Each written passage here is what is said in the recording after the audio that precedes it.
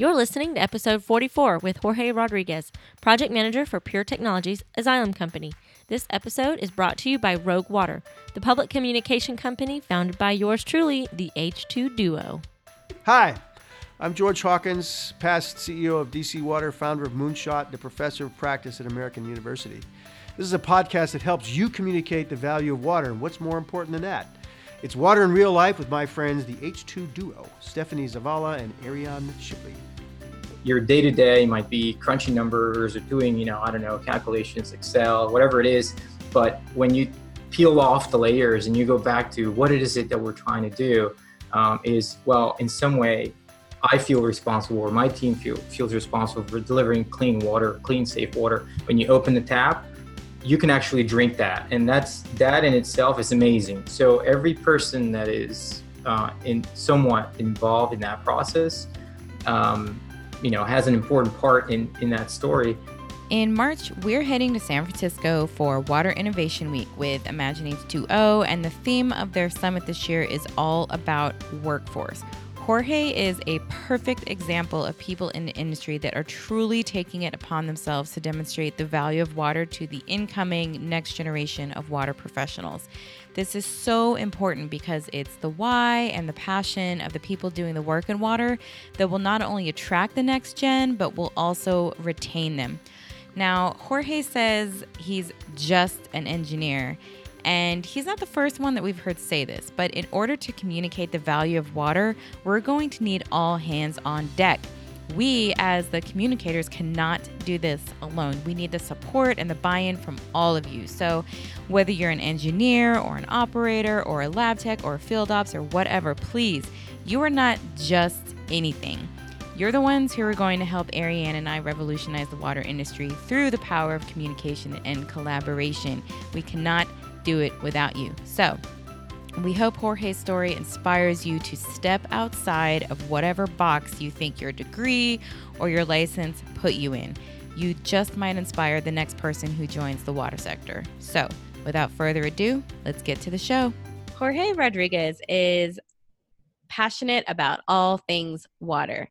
He's a zillennial who refuses to acknowledge that he's a millennial. That's okay. We agree. He was born and raised in Puerto Rico and is a professional civil engineer and program manager with 14 years of experience in water and sewer infrastructure projects. Over the last 11 years, he has been working with a company called Pure Technologies, which is part of Xylem. He's had the pleasure to help water and wastewater utilities all over the United States and some other countries understand the condition of their large pressurized transmission systems and make decisions on renewing or replacing such assets. So, Jorge, thank you so much for being with us today. Thank you for having me.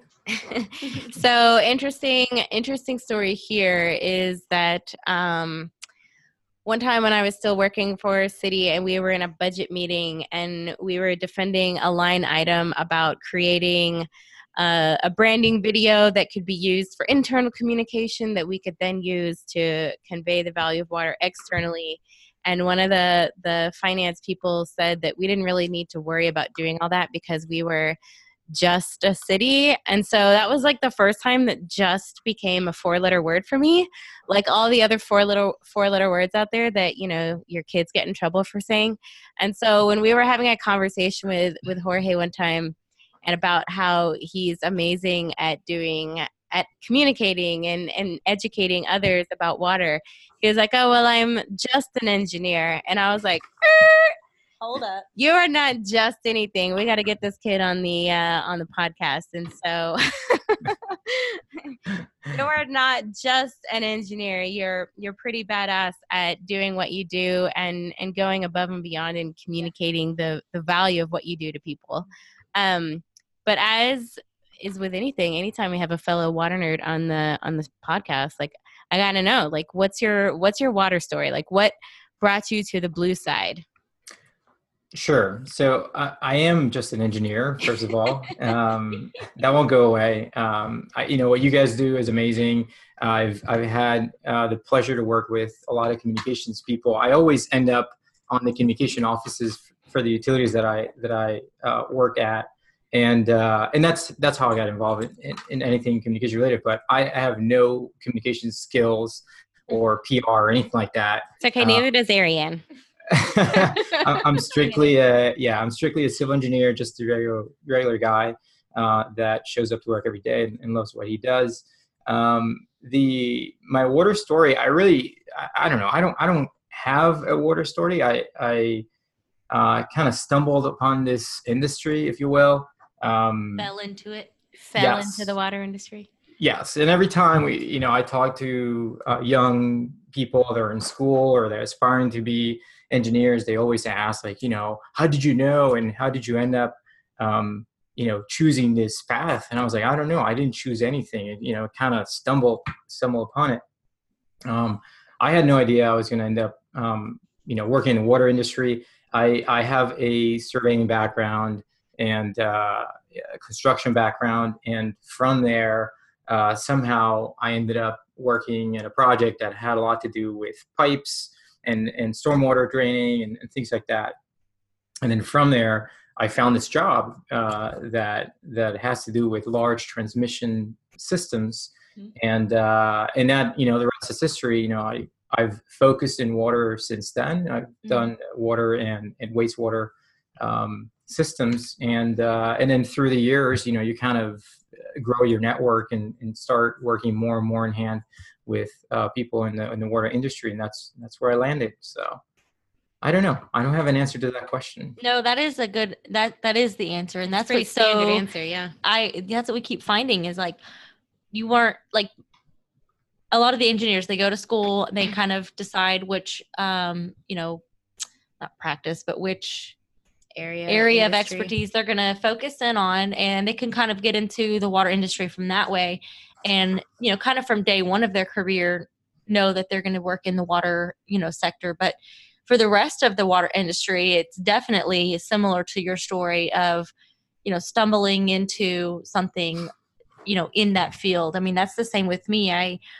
I was working at an oil and gas landman company, and I saw an application or a job opening for an environmental or stormwater coordinator. And I was like, I like the environment. I can do that. Sure. And I mean, I got the job, and the rest is history. I stayed in that side for the rest of my career, but it's the same thing. I didn't have any intentions of joining the water industry and saying, now I'm going to revolutionize the water industry, but yeah.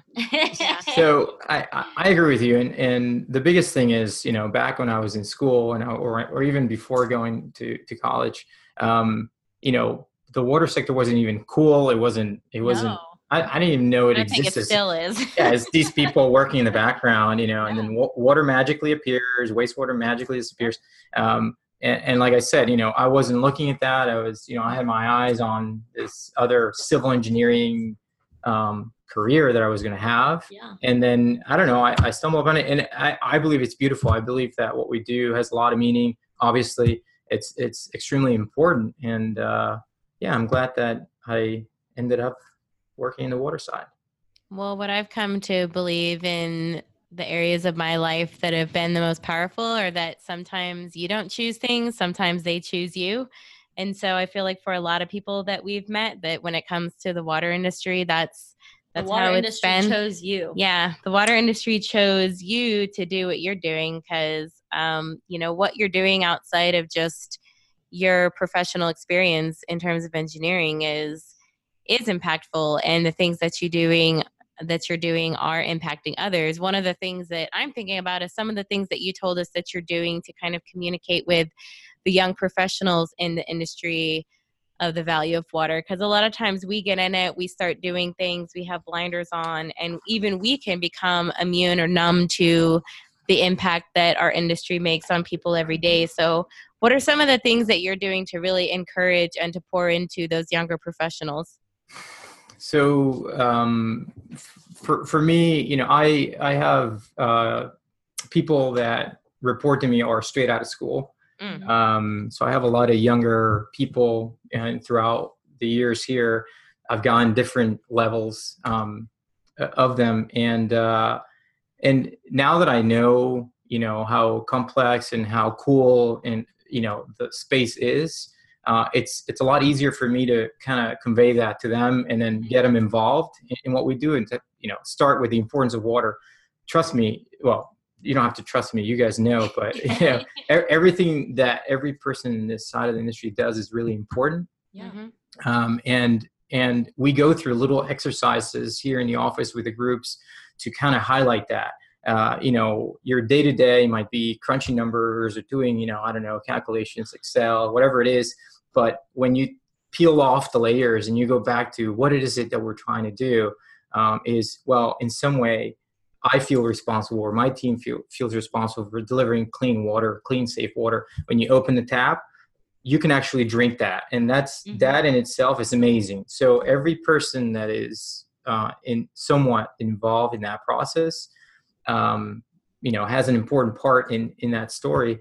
So for the younger folks, we try to explain that. We try to bring them on and kind of infect them with that type of thought process, so that they understand that, hey, what we're doing is super, super cool, super important. Yeah. And that's what we try to do. I love that you use the word infect, because our mentor at SAW, Greg Bukash, he has said that before, and his team is like, no, please don't use the word infect when we're talking about water. But it's true. It's contagious. Yeah. And when we go, so that's with the direct people that work here that are younger, that are coming in, with people that aren't even in this space or that are younger than that. Again, it's just trying to explain, that hidden side of the water industry that exists, but nobody really, or at least I didn't know about when I first started. Yeah. So when we get the chance to talk to anybody, any groups of young people, we try to explain to them, again, what we do in very, very general, very soft, and very basic terms. And then they're like, oh yeah, it makes sense. Water, doesn't come from the rain. There's people over there that have to do this or that or the other. So that's what we try to do. So you said before that you don't believe in just checking the box. What does that mean to you? Like I said, I'm on the engineering side. I'm a civil engineer and work for a company, and part of what we do requires us to do a certain amount of outreach, right? When you have a contract, you have a certain amount of outreach that you have to do. And I don't believe in checking the box in the way that, it's just a requirement. I'm going to do the bare minimum, and I'm going to do whatever the bare minimum is. I actually take that part and take it really seriously and try to invest time in making significant contribution or changing somebody's mindset. So, I spend quite a bit of time, personal time, going out to these outreach events, and then, just spreading the word and educating people is worth every minute that I spend doing that. So what I mean about checking the box is it doesn't really, when I go out on a Saturday and I go and join a group of, people like yourselves, right? Communications people from a water department. I'm not there standing and saying, yeah, we're here. We like you. You're a customer, whatever, give us your money. It's, it's like, we go in and I try to explain to them. They ask me, what do you do? And I'm like, there's a reservoir and there's water, there's pipes, and, there's pressure, and this is what we do. And they're like, oh my God, that's awesome. That's amazing. And you kind of get them involved, at least from my perspective. And then, I've heard a number of things while sharing these thoughts with random customers, right? And when at the end of the conversation, they're like, oh, I get it. Hey, maybe I should pay more for my water bill. I'm like, yes, because, this is, it's not easy, bringing safe, clean water to your tap takes a ton of work. And these guys, the utilities, are trying to figure this out. And, it's such a cheap resource. Anyhow, so that's what I mean by not just checking the box. It's just getting involved, make it meaningful. It means something to me. What brings me to work every day. Yeah. If I didn't have that, then I don't think I would be nearly as happy as I am. So to me, I have found as I've gotten older that time is my most precious resource. And, we're all only allotted the same amount of time every day. And you mentioned spending spending time outside of work to do all of the things you just mentioned, why do you think it's so important to make those connections with your customers? So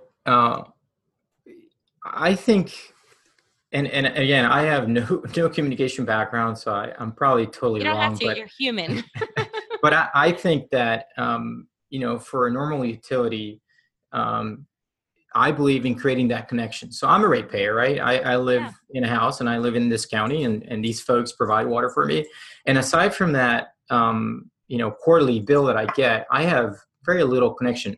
Although, I work in the water industry, so I know a lot behind the scenes, but just thinking about it as a regular ratepayer, there isn't a lot of interaction between the utility and me.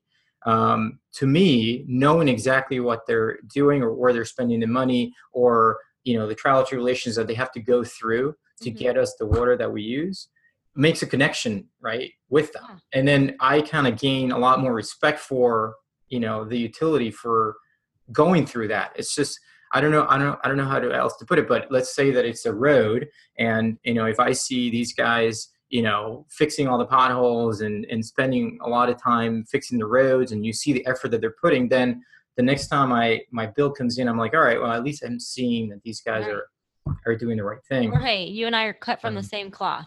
Yeah. Yes. I mean, really like what you're describing is empathy. And a lot of time empathy gets placed in kind of really touchy-feely context, but really it's not about that. It's about the fact that you can take yourself outside of the industry and recognize yourself as a ratepayer and look at it from their perspective and understand, as a ratepayer, what kind of information would make this relationship between me and the utility better. And when we start to look at the water industry in that way and through the lens of the people that we're serving every day, I feel is the way that we're going to just get better every day. So, I mean, that's awesome.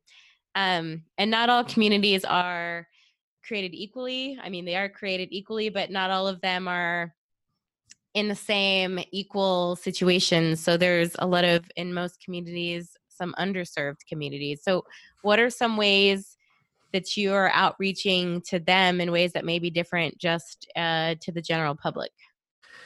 Yeah. So for underserved communities, we have established programs, and the utilities in my area here in the Mid-Atlantic have identified certain areas that they like to bring in and share information with. Obviously in the city of Baltimore, there's an underserved section of the population that we try to partner with. We partner with nonprofit organizations and then try to bring activities to highlight the importance of, say, clean, accessible water, or even wastewater management to these communities. And it can be in a very simple way. I personally like it when it's interactive. So it's not here I am, I came to tell you, like, I'm going to show you a presentation of, how amazing I am, and then go back to your house. It's involving them. So whether it's, involving the kids with some game, or putting them in situations where, okay, you get to be whatever, the fire department today, and, you need to make some decisions, and you kind of role play. So it's about reaching out, going into the communities, explaining what it is that we're trying to do, listening to them, getting some feedback, and then circling back. So, sometimes we kind of reach out back to them and say, hey, by the way, I'm a civil engineer, but I have accountants in the office, and I have, different people, and the company that I work for is all water related. You know what I mean? So when you're talking to the communities, you're kind of putting them and explaining to them that more than just their role in this whole thing. You're kind of offering options, like if they want to get jobs in this space, like here we are, and it's all related around the water. So in outside of this area, and this is not personally related to me, but I have a lot of respect for some of the folks that I work with, because you mentioned I'm from Puerto Rico. You mentioned the hurricane. Puerto Rico, when the hurricane hit it, obviously the utilities go down, and there's going to be some issues with the water supply. Our company send some folks over there to set up some water towers for clean water. So it's a simple concept, but you need to go out there and kind of take the initiative, go deliver it, and then kind of remove yourself from there and let things ride. So that's another way that I see that we can serve those underserved communities. Yeah, and I love that you brought up the issue of jobs, because that's one of the things that I think our industry, what makes it stand out above the rest, is that we really truly do have a place for everyone and for anyone. If you're going to college, if you're not going to college, if you're getting your GED or your PhD, like, it doesn't matter. There's a place, whether you like being inside, outside, science, whatever. Yeah. Work with your hands. Yeah. Communication. It's just, I love that we can be so inclusive in that way. And I feel like if we just did better outreach to all communities about that, we all talk about the vast amount of industry folks who are retiring and who are leaving and kind of freaking out about what that looks like for the next phase.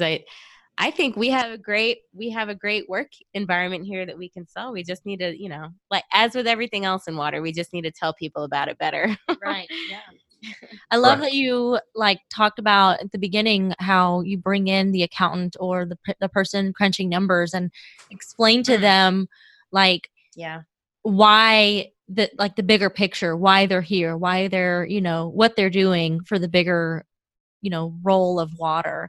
Too often we found when we worked for the city that the new guy coming in, in the field work, just didn't even know that there's a bigger picture there. It's hard to fathom our 67-mile long pipeline that goes through 12 different counties. That's all connected to what you do every single day. I think that's really cool that you're able to convey that to them. So I want you to tell me, you said you have a lot of young professionals that report to you. I want you to tell me more about that relationship, how you attract them, how you retain them, and how our industry can do better at that. So we attract, so our company has a pretty young average age. We're kind of like a technology company. So, we attract that group of people. So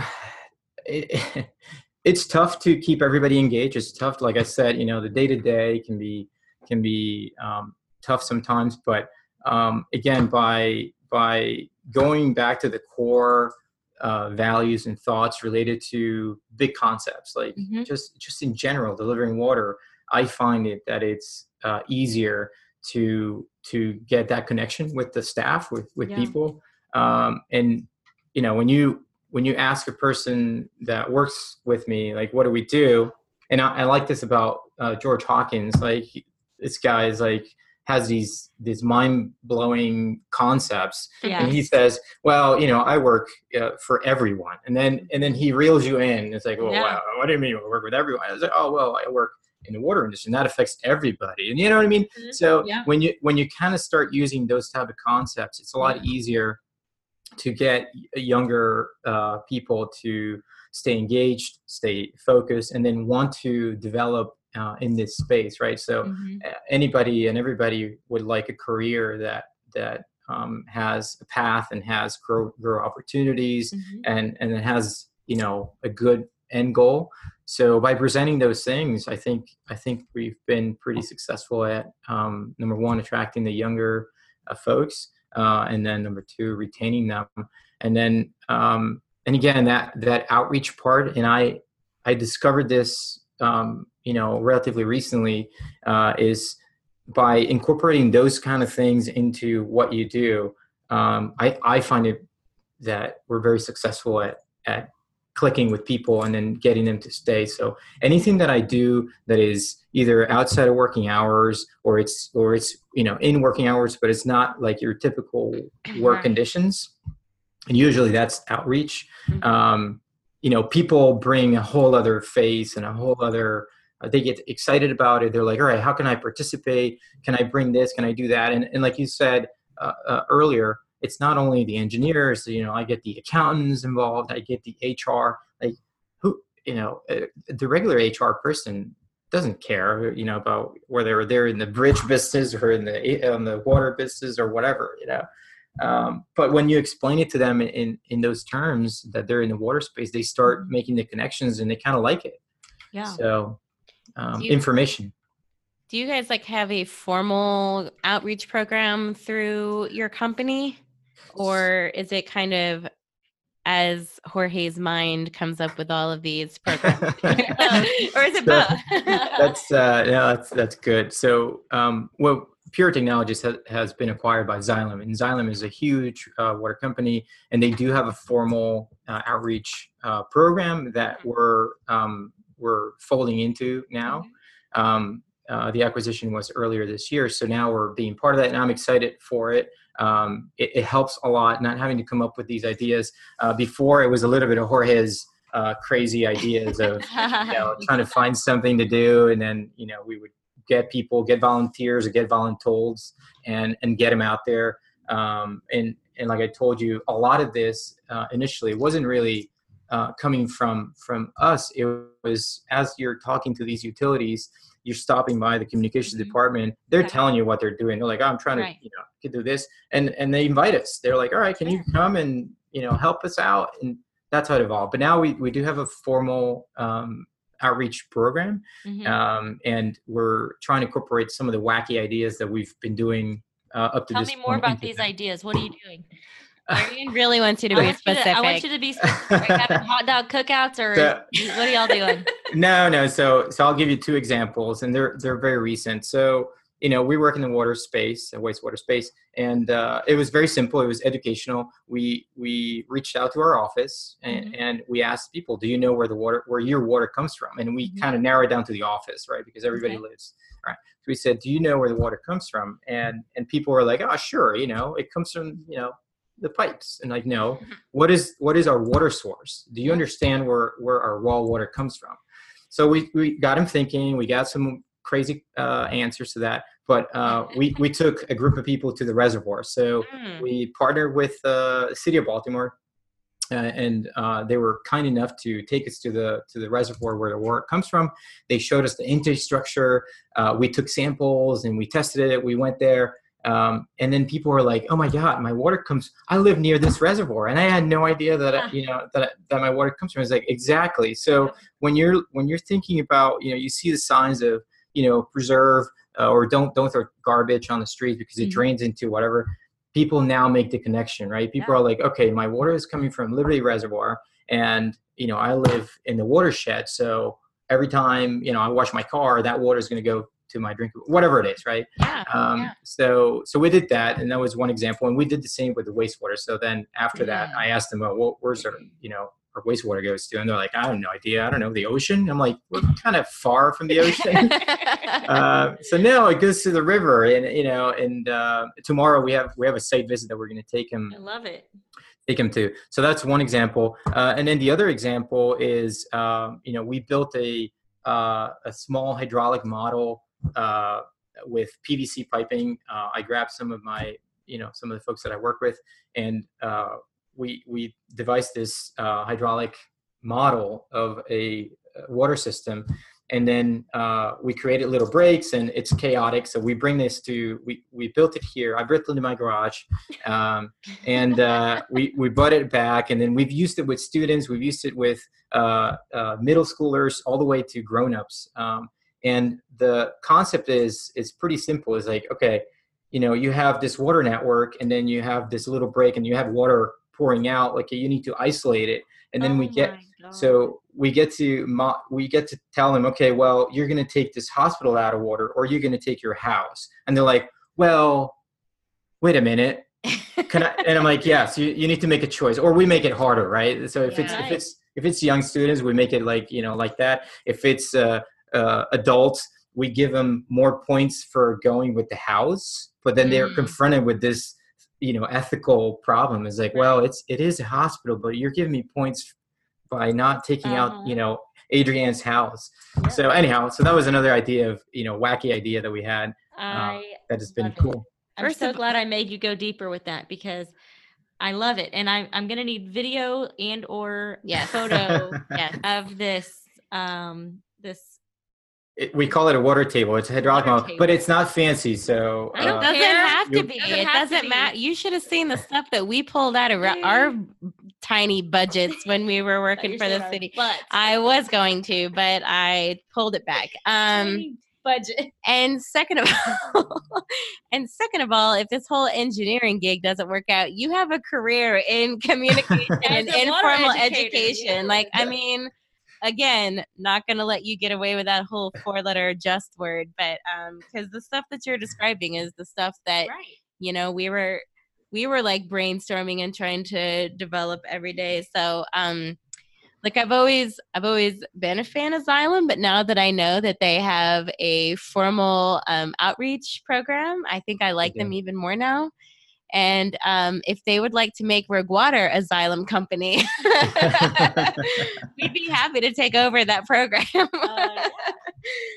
But that's amazing. So yes, no, I'm really glad that Ariane, she was writing me notes like, make them say more, go deeper. So I'm glad that we got. there's been a bunch of, like I said, wacky little examples, and it's a little bit outside the box, but I find that people get super engaged, and it's very hands-on. Like people are getting wet with this thing. So Yeah. I love that you're saying like wacky, and every water educator or communicator listening right now is like, oh, so like Tuesday? Yeah. Like, Come on, give me more. I mean, we used to make the kids make garbage pizzas, like, yeah, just, it's amazing what sticks.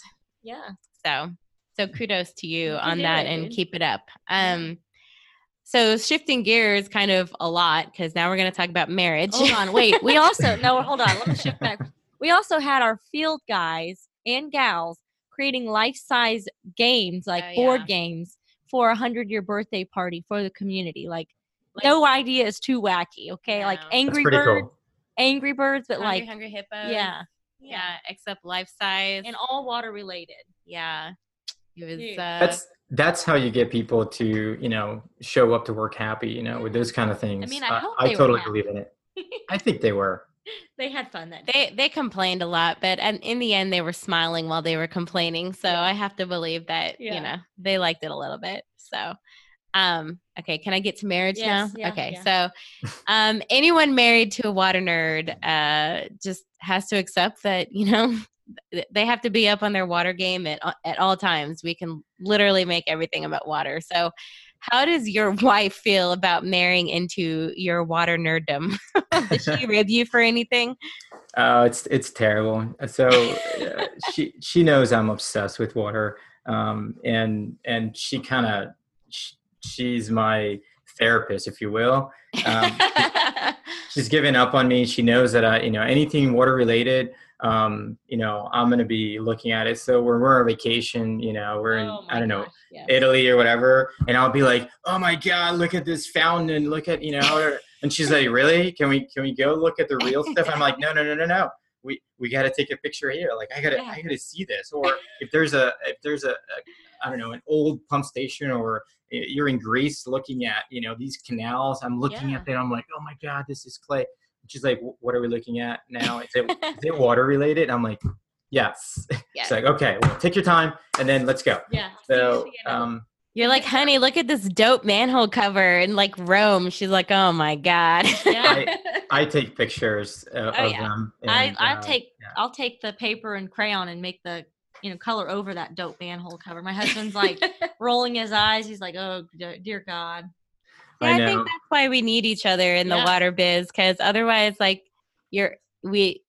our spouses, bless them, they're never gonna understand. But you could take that pic and send it to us, and we'd be like, oh man, that's a dope manhole cover. 100%. So we need our water family. Thank God they're all on Twitter.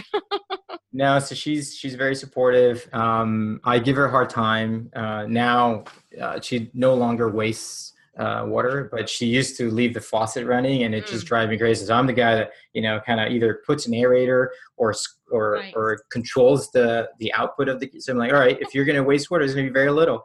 Now she doesn't even do that. She's accepted the fact that water is important, Yeah. and she's obviously very supportive of everything. Like I said, I mean, I spend sometimes on a Saturday, I'll go to this outreach event. Sure. And she'll come with me. Like she's totally into that. it. She'll come Yeah. and help me set things up. And so She could probably give the presentation on her own at this point, I'm sure.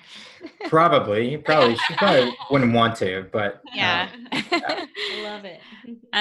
So at the Utilities Management Conference in San Antonio earlier this year, we met Melissa Pomales from Arcadis, and she gave this great interview about being a water nerd and a Puerto Rican when Hurricane Maria hit. And so we wanted to ask you, since we know that you're from Puerto Rico as well, like, what was that like for you and your family? And did that give you any new perspective on how water issues vary across the world? Yeah, so this hurricane was a little bit different from others. I spent 3/4 of my life in Puerto Rico, and I've been through a couple of hurricanes, but this one was a little bit different. It was a lot stronger, and then being on the outside makes it a very different experience. So being on the outside, meaning obviously I live here in Maryland, and so the hardest part, first of all, for me was just not being able to communicate. Right, you can't communicate with your close family, with anybody. You don't know what's going on. All you're getting is whatever is either in social media or in TV. But I knew that they were going to have issues with water and then power. Now, being Puerto Rico's pretty used to having these kinds of stuff. So people do have generators, and people do have small reservoirs, 500 gallons, whatever, on top of the roofs for the most part. But this was different, right? We're talking about a major hurricane that you couldn't just store enough whatever energy or water to deal with. So it was a little bit different in that sense, and difficult. So in my case, I had to fly some close family out, for health issues and things like that. Without water and without power, hospitals, aren't very good. And so we flew out my wife's grandma out of the island. She's like 94. And she came out, and then my dad had surgery a few days before the hurricane hit, so I had to fly him out too. And then the rest of the family, they made whatever they could.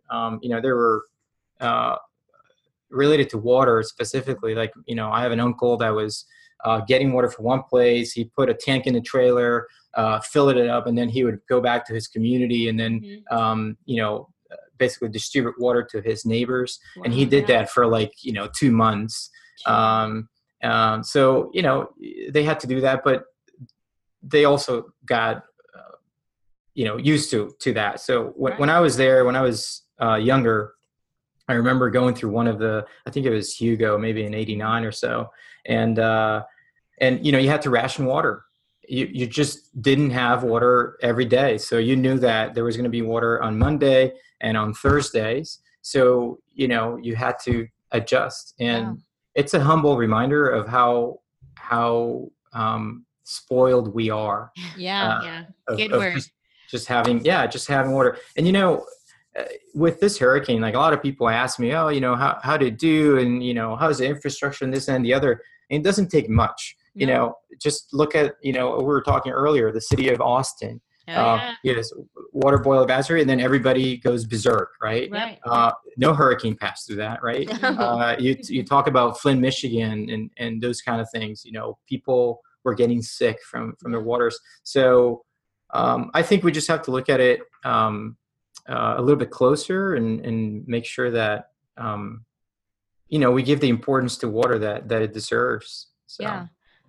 We watched a video the other day, and this guy was making a documentary, and he said something that was so powerful. He said, we're only if I only knew how I was 3 days away from dying my whole life. We don't ever think about it always in that 3 terms. days away from that. just not having any water, I mean, that was pretty powerful. And that's what I was thinking about with, everyone who goes through these hurricanes and stuff. Like, Yeah, they get it, that's when they get it, Yeah. I think, for, again, just we are spoiled as a society, right? We expect not only water, you expect power. You go to your house, and I guarantee you're going to be like, all right, light switch, magic. So being a little bit more conscious about it, I think, would be helpful. So if people understood what it takes to make that power and what it takes to make that water, people would be, I think, a little bit better off. But hurricanes aren't easy, and there's a long history with them in the island, and I think in the end things are going to be okay. I think it's a resilient group of people down there in the island, so they'll come out of it, and hopefully they would learn some lessons if there were some mishaps here and there that or things that could have been better. Yeah. They will take that lesson and then apply it on the next time over, which I hope is not in many years, but Yeah. you never know.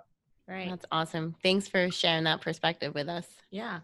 I want to know Jorge's favorite conference or industry gathering of 2018. Yeah. Y'all, we met Jorge on Twitter, and he is a Twitter king, okay? Yep. And we love watching what he's doing, where he's going, all the retweets. So you're the one in the know. What was the conference of your year? I don't have a favorite one, but I usually pick. I usually go to, obviously, water related conferences. I did not go to WEFTEC, so I can't make that one. Yeah, I can't make that one the top one. So I will tell you that my favorite one. And I want to know why it made it awesome. So. Yeah. So this year, just recently, I went to the ASCE, American Society of Civil Engineers, the convention. Mm-hmm. And the only reason why I think that was cooler than any other conferences I went to this year is because not everybody was in the water industry, right? Okay. So it gave me a chance to talk to people that are, bridge designers and, other, geotech people. And, they start asking these questions, and it's like, yeah, this is what we do in the water side, and this is why we're doing it. And they're like, oh my God, that's really interesting. And so I like the fact of kind of stepping outside of the bubble, what I call the bubble of us. The water industry is pretty small, I find. Yeah. And talking to these guys who are traditionally, the big guys, you talk about civil engineers, you ask any average person, what's a civil engineer? The first thing to come to mind is like a bridge, bridge design. I'm not that type. I don't design bridges. So anyhow, I find it really fun to share everything that's happening in the water side, wastewater side with those folks. So I would definitely, go again. Sure. I was going to ask you if you would, I've got a ranch that I need a bridge over a creek. You build that for me, design it. But yeah. Do water to it. I'll bring the duct tape. There you go. You got it. They're like, oh, I build buildings. And Jorge's like, oh, I build the cornerstone of modern day civilization, AKA water and wastewater services. So exactly. And it feels so good. Love it. All right. Ariane is going to do the lightning round. Oh boy. Oh boy. Sorry, Jorge. Sorry about that. Okay. What is your favorite book that you can recommend to us? Does it have to be water related? No. Okay, good. I'm reading. So I'm an audio book type of person. Me too. And I grabbed one the other day that I haven't finished. But anyhow, the one that I'm listening to most recently is called Alone Together, and it's about this guy that is sailing from California to Hawaii and then back, and basically the guy is trying to figure out if people or him would act the same way when they're alone, because you're basically, this guy is on a sailboat by himself, right, going from one end to the other, and it's just interesting, and he narrates the book himself, and he has a nice voice, and he's very clear in his thoughts, and it's just fun to hear his story. So I'm enjoying that book a lot. But yeah, it's not water related, other than the fact that the sailboat is in the ocean. Everything's water related. Sailboat, ocean, Yeah, water. water. Yep. I got excited for a second because Alone Together is one of my favorite Stroke songs. And then I was like, oh, he's giving us a book, not a song. And then I was like, That's cool. No, I really like it. Okay, so what's something that you do every day that can drive your productivity? For productivity wise, I live off of my calendar. Mm-hmm. So if it's not in my calendar, it doesn't exist. I talked earlier about my wife. She knows she has my calendar and she kind of pushes stuff into it. I live by it, and then from there, it's just task lists, prioritizing whatever. But it's calendar based. I cannot live without looking at a calendar. Don't ask me what day it is. Mm-hmm. I need to see the calendar. So Sure. that helps me keep things lined up. So we're big John Acuff fans, and for the past several years, I don't remember how many years it's been, he has these year calendars. Like, I wish you could see it right now, but it's, I don't know, how big would you say that is? 18 by... Well, this year's is a little bit shorter. It's probably 24 by 36. Yeah, and it's the whole year right in front of you. And initially I thought that might be overwhelming to me to see the whole year. Like, it would make time go by faster, but it's actually, I can't live without it now, because especially when it gets to conference seasons and you're, that you have this travel coming up or that travel coming up. And so now it's nice to just look to my right, and it's always there, and I know exactly what's coming up. So right now we're in transition where we have half of 2018 showing and 2019 over here. We've already had that one up. So I get it. I live and die by my calendar. And it's nice to see, like, okay, I know that for 8 weeks I'm going to be traveling this year. So kind of what he also says is intentionally planning like the family time, or, maybe my husband was right. I have been traveling too much this month, but you don't know that when you're looking at it, month to month, just on a calendar, on your notebook. But we can see here, like, oh wow, we really have been traveling, or I could probably stand to travel a little bit next month. Yeah, I heard this guy just recently.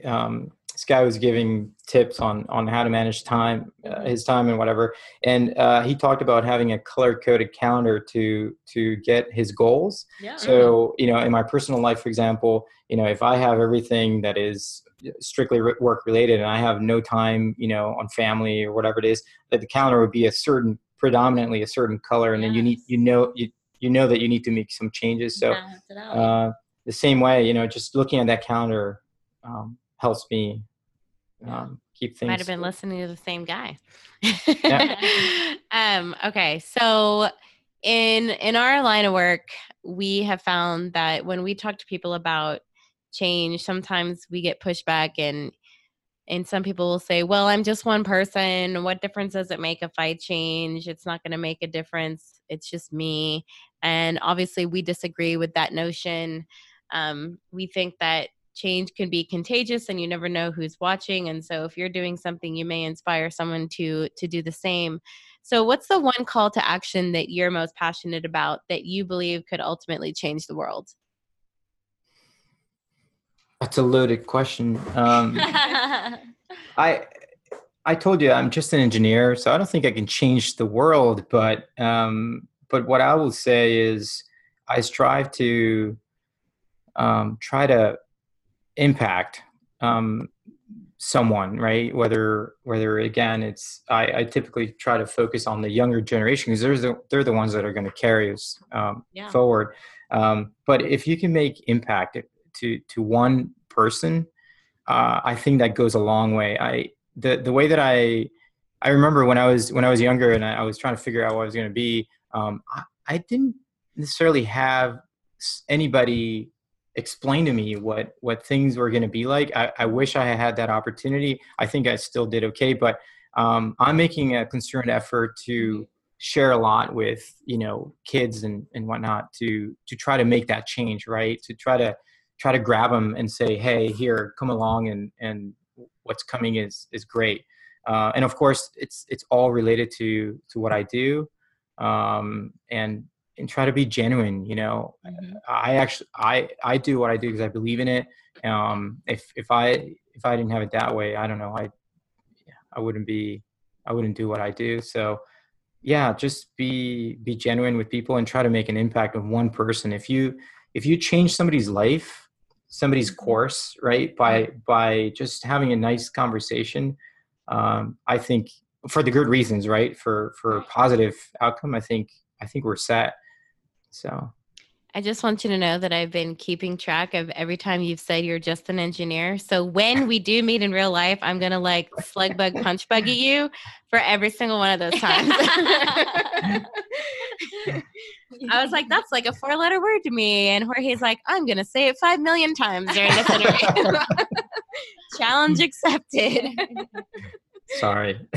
No, you're sorry. good. You're not just anything. No, but like I said, Badass. Obviously, just we've never met you in real life. We literally met on Twitter, and I think because we have a shared love for the Hawk, and that's kind of how we began this friendship via Twitter. But there was always something, even in the tweets, that was just a little special about Jorge. Yep. And we had to like reach out and find out More about him. more about you. And we're so glad that we did, because, you're really setting an example for other people who just see themselves as just engineers, and you're not just anything, but you're just making a difference in this industry. So we appreciate you, and we appreciate your time with us today. Thanks. I disagree with all that. I think you guys are the ones that are making the difference. I found, you guys found me through George Hawkins and all that. And I think what you do is really awesome. And it's extremely important. I'm just one of your groupies. So Oh my God. keep doing what you're doing. And I'll keep an eye out on Twitter. And yeah, it's been great. Thanks for having me. It's an honor for me. I told you earlier, I'm all nervous about talking to you guys here. So anyhow, keep doing what you're doing. I love it. It's awesome. Your podcast is really cool. I'm spreading the word. Everybody I talk to, I'm like, you gotta tag along with these guys here on the East Coast. You guys are too Texas centric, so you gotta expand. Yeah, you gotta expand over here. Don't worry about the West Coast. Ooh, I don't know. We're trying equal opportunity coastlines. I like them both, and to all the folks in the middle too, So one day we want to go on tour and hit up, every state. Yeah. Even Hawaii. Hey, Hawaii, if you're listening, hit us up. So, again, thank you. And, thanks for being a friend. Yeah. Thanks for having me. It was awesome. We hope you enjoyed the show today and never miss out on future episodes by clicking subscribe, or better yet, signing up for the Water Nerds newsletter at theh2duo.com/newsletter. We have a ton of traveling coming up, so please be sure to check us out on Twitter or Instagram at _H2duo, and check out our banner on our profile or in our highlight with all of our tour dates for 2019. We're going to be setting up meetups at each spot, so sign up for the newsletter or follow us on Twitter and Instagram so you know where to find us. We hope you learned something new today, got a little inspired, or did something that moved you one step closer to accomplishing your goal. Until next time, remember what one of our favorite quotes says: "Those who tell the stories rule the world."